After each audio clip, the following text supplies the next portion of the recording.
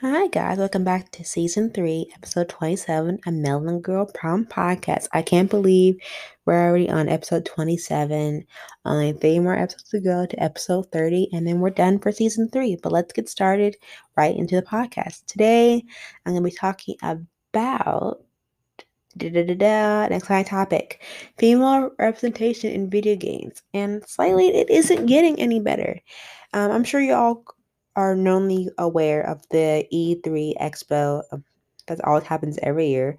But I want to bring your attention back to the video game industry, who all gather in Los Angeles for the Electronic Entertainment Expo 2015. Many felt like it was a change there. It was the first E3 since Gamergate had become a household term. So the industry insider and observers watched the annual event closely to see how the heated conflict over the place of women occupied in gaming culture will be reflected in video games, and that power like Sony and Microsoft brought to the show.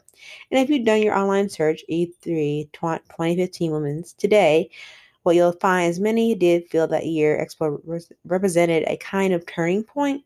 New stories celebrated women taking on stronger roles in video games and heralded the rise of women gamers. Microsoft's press conference that year featured a game called Recore, starring a woman named Joel, who explored a desolate world accompanied by a trio of mechanic companions. The Spiral Starfire Emily Keldwin appeared as a playable character in the self-action sequel Dishonored 2. And EA also revealed women's teams would finally be able to be playable in the next entry of the annual FIFA soccer series. Sony showed off Aloy, the formidable hunter star of Horizon Zero Dawn. She will also be getting a second game in this coming 2021 or beginning of 2022. And the gang leader Evie Fry shared a top billing with her twin brother Jacob in Assassin's Creed Syndicate. And then I feel like as many feminists who want to see a handful of high profile female heroes actually represented a strategically insight shift, or for those who were starved for more better representation, we're just seeing what we wanted to see. So many people ran the numbers and they're looking at every game featured at every major EA press conference for that year. They found that out of the 76 game features, only partially seven of them were centered female hero, less than 10%. Meanwhile, more than three as many games, over 30% totals, were male-centered heroes. Of course, game development takes time, and most games revealed at E3 2015 have been developed for years or two at least, and have certainly been worked prior to the explosion of gear and gates. And one can't expect the industry of masses as video games turn on a dime. So we kept on watching, doing analysis on the game presented at E3 to see if things would change. Now, having crunched the numbers for the fifth E3, you can say it, they haven't.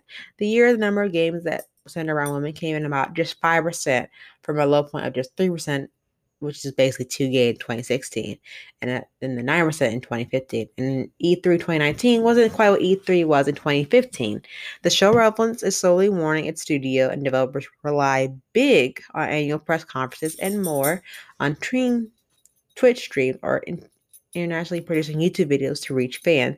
Significantly, Sony took a pass on the staged event that it made a huge splash just a few weeks ago at a gameplay reveal for the PlayStation exclusive Death Stranding. Nonetheless, E3 remained the single biggest gaming company event of the year. And more of that in this hindsight.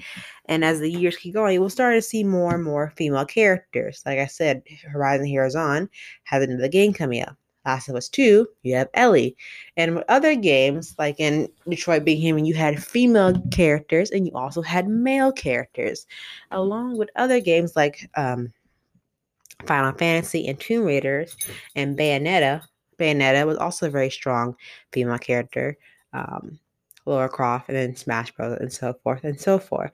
But you have all these events when E3 happens held by Microsoft, Nintendo, Ubisoft, Square Enix, EA, and the annual PC gaming show. So partially six centers, exclusively six female protagonists, well, almost five times as many 28 centered male characters. When you consider the place role playing games in which you control a party of heroes or multiple option categories, there are a number, even more diverse, and specifically a number of these games include Final Fantasy VII Remake, Final Fantasy VIII, Dragon Quest XI, The Last Remnants, remasters, and other clearly male centered video games. It's true that the numbers of games in which you either control characters of different genders, like in Persona 3, we had a male character and a female character, but in Persona 4, you only had a male character. Persona 5, you only had a male character, but you had added a new female character as a dating option, and then your Persona Strikers. I feel like when you either control characters of different genders or get to choose the gender of your hero character, significantly outstrip those with established male or female protagonists, and of course, a general trend that freedom to choose or create your own character is a welcoming one. Like I will say in Code Vein, you could choose a male or female character, and I guess the role route wouldn't change any differently. But in Persona 3, it shows a male or female. The routes and other options did change differently based on the character's general role. However, it's fundamentally different from being asked by a game to take on the role and experience of a specific character. A male player is more comfortable with experiencing their male kin and will simply play as men in games that offer him the choice. On the other hand, every player who comes to a game such as Wolfenstein Youngblood must step into the shoes of a female character in order to play. It's also essential to know that the raw numbers have said nothing whosoever about the quality of the representation. The mere fact that Youngblood's protagonists are women is no guarantee whatsoever that the representation will be a good one. Games can only and often do center women while reinforcing harmful stereotypes or turning those women into sexual fantasies for the benefit of straight male players. Still, we can hope more and better representation of women remains an essential part of change. We hope to see in video game industries we can't focus entirely on the game themselves. It's also crucial to look at the actual human beings who represent the industry. There are also many females in the video game industry who also work on these types of games. This year, across the event was surveyed, women made up a mere 21% of speakers and presenters. That's not great, but it's also worth knowing that the ratio essentially wasn't bad at some events. Of the 15 speakers at Square Enix's event, only 2 were women, and only 2 of the 17 speakers at the Beta press conference were women.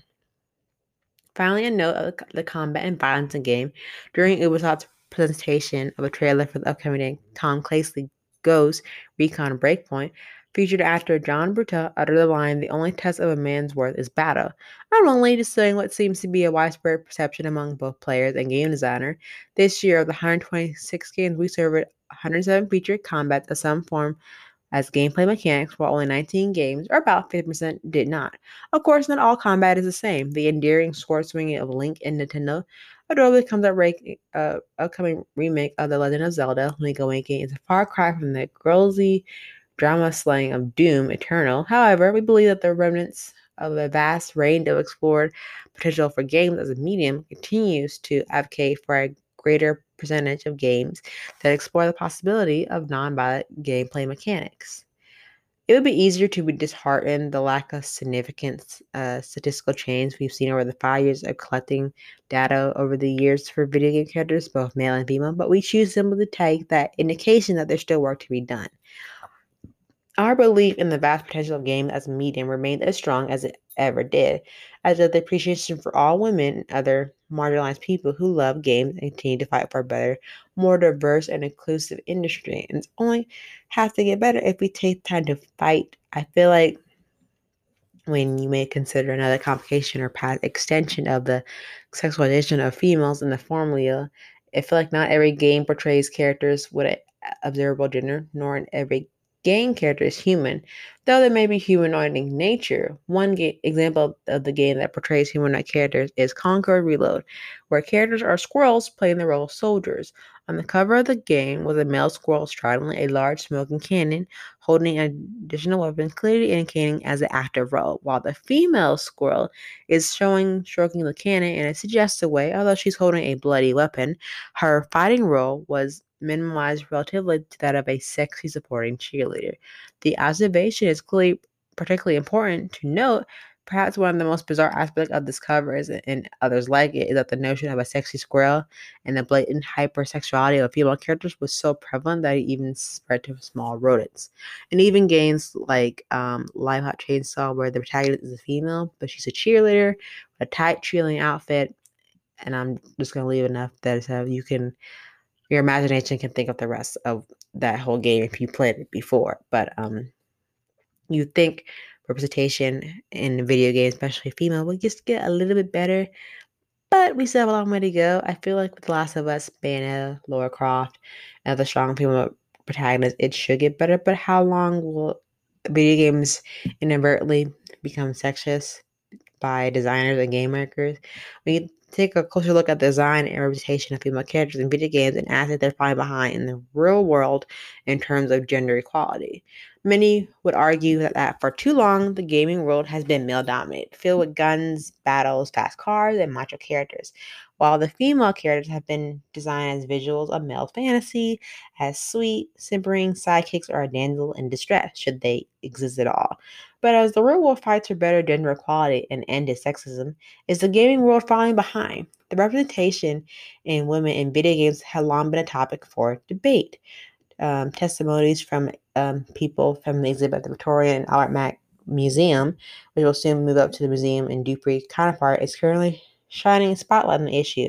Over the past 2 years, more than 4% of all game players in Great Britain have been reported to be women across all platforms, combining including consoles, online, and mobile apps. According to the research commissioned by the Interactive Software Federation of Europe, female gamers are slowly making their mark on the industry, with 20% of game makers from around the world identifying as female. According to the survey by the International Game Development Association conducted in 2015, the demographic change, a shift does seem to be happening, but it's happening fast enough for video games themselves.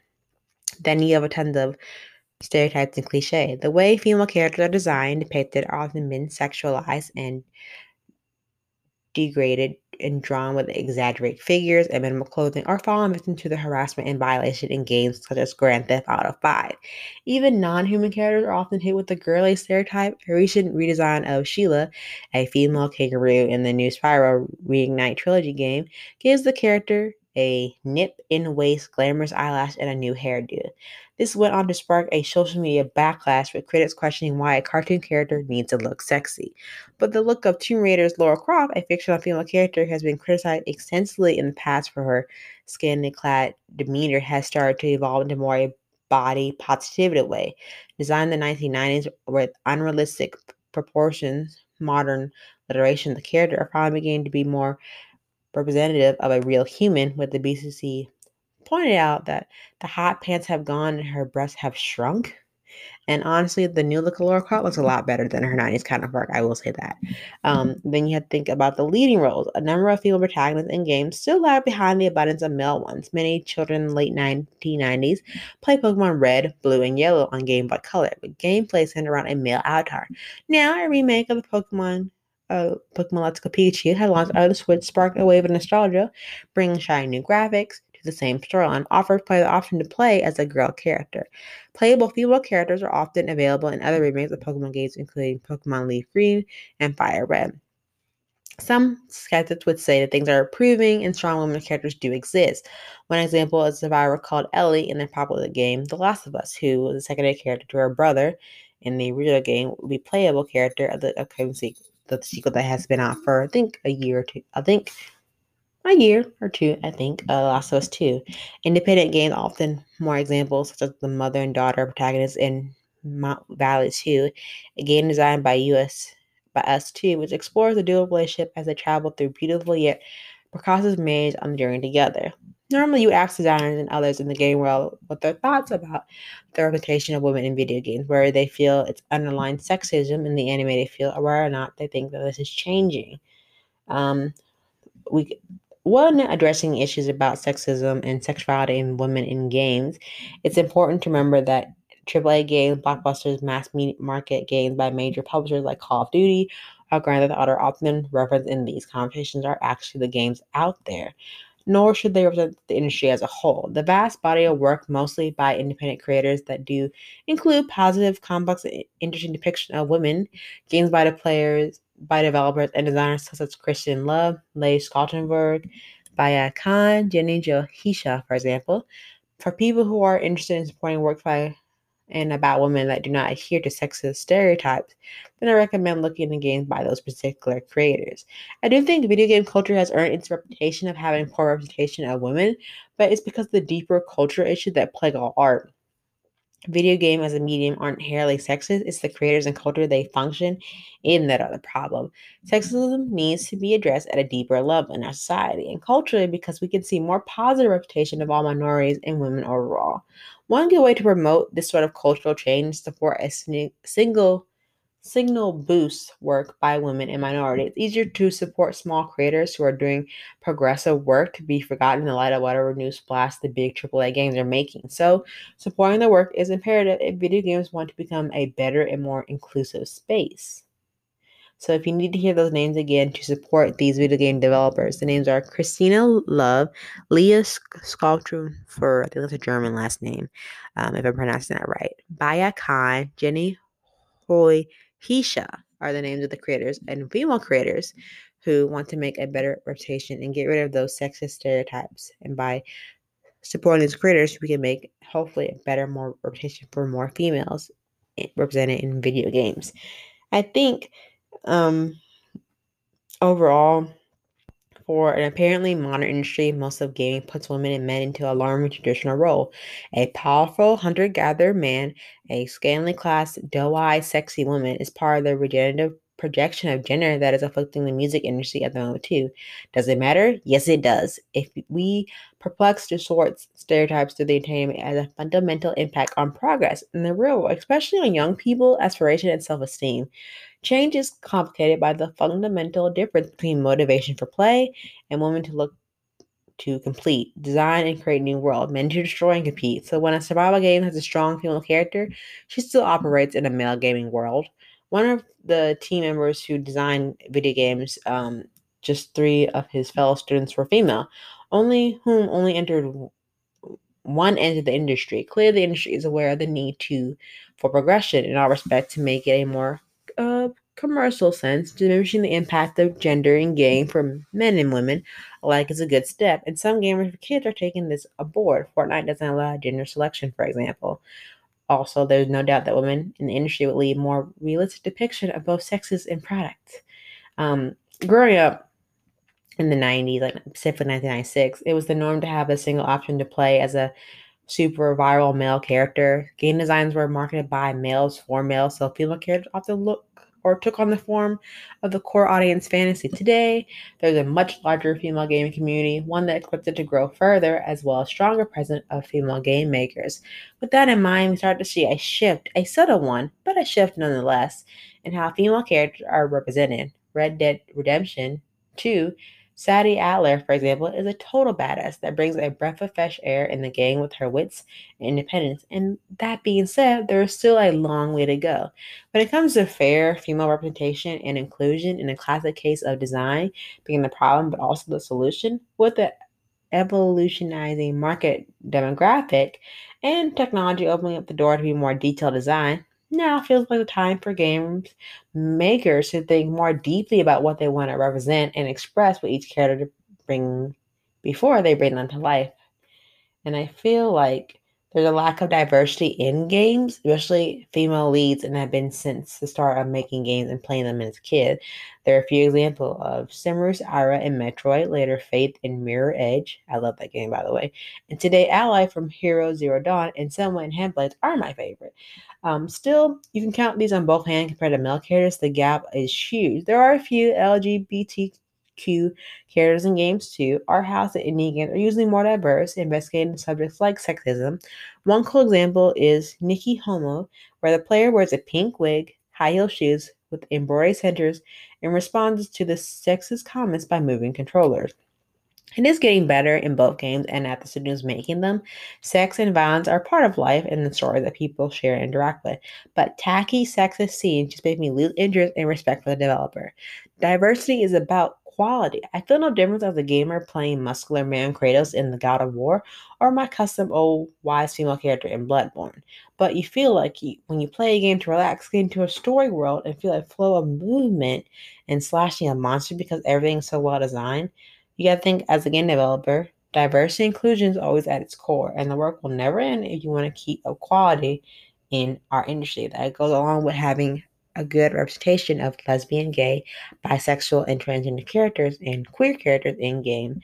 But you also have to think, what do you think about representation of women in video games? Because you feel like you think it's 2021, you think people have come so far with their representation, but that is not the case. We still have a lot to do, especially if you want for women to be treated right and not always be the damsel in distress. Because you know how many times I'm tired of seeing the damsel in distress character? I'm looking at you, Prince Persia, just that one time, but you fixed it. kind of, but also other games too, like maybe like Dead by Daylight. There was a time in Walking Dead where you did control the male character, but also the female characters. Um, I think overall, when you're thinking about appropriate reputation in video games, when it comes to heavy male dominant sport, but you do have a lot of strong female characters. You have Laura Croft, you have Lightning, Final Fantasy. You do have a lot of female characters, but like at what cost? You're putting them in hypersexualization of clothing, roles, mechanics, and it needs to be fixed. I think, and often games do offer the female characters play, but women feel alienated at how the characters portray female as damsel in distress or bikini babes, while the male characters in games still dominate the central position.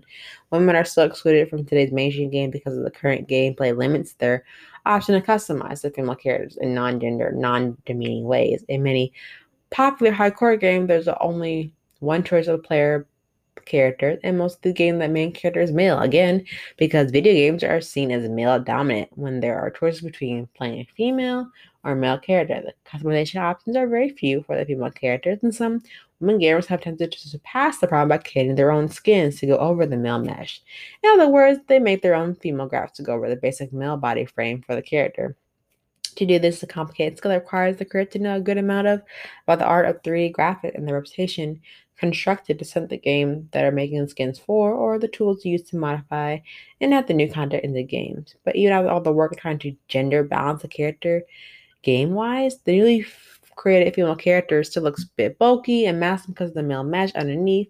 In games, they do offer female characters to play, but say for the characteristics. Then the plot of the game has been spiced up to add the addition of proportion, barely dressed female bodies, some of the active characters often as decorations. And then many is a big turnoff for many female players. For example, in mass multiplayer online role-playing games, or MMORPG, World of Warcraft clearly shows how gaming is certainly not gender neutral. The choice of making a character are extremely limited. For those who try to create a female character, she has only been around 5 choices for what her face, hair, and accessories such as piercings, etc. look like, or only one choice of body type. When it comes to choice for her wardrobe, there is more flexibility, but there's a catch. The higher up your level your female character is, the skimpier the armor becomes. A starter female character gets one set of body covering, generic looking armor, but as the character ranks up, the armor availability and the armor best suited for the character alive gets smaller and sexier, giving the player no choice but to don the look of a sexy goddess or die in combat. While the male characters are forced to wear girlified and sexified version of the armor that shows off clearly more skin than their male counterpart, but they also have hypersexualization and unrealistic body types that cannot be altered by the female player, while the male character are simply muscular and not seen as sexual objects by the player. This lack of representation of women in video games makes it hard for female gamers to make their presence known online and in the gaming world. I feel like women are often excluded from the box of arts on video game, which is the case for most mainstream video games, shows a centralized male and marginalized sexualized females. This because the portrayal is what sells the most game do. Again, the expectation of the game world, despite female characters being able to fight like male characters, they are hypersexualized, seen as sex objects in many cases. In game, most central characters are either playable or NPCs who are non-playable characters are males that are reflected on the art as well. Both playable and NPC female characters are unrepresentative in games, holding the role of games for females for the male characters to save. And the hypersexualization bad girl, even dominant female characters are sexualized.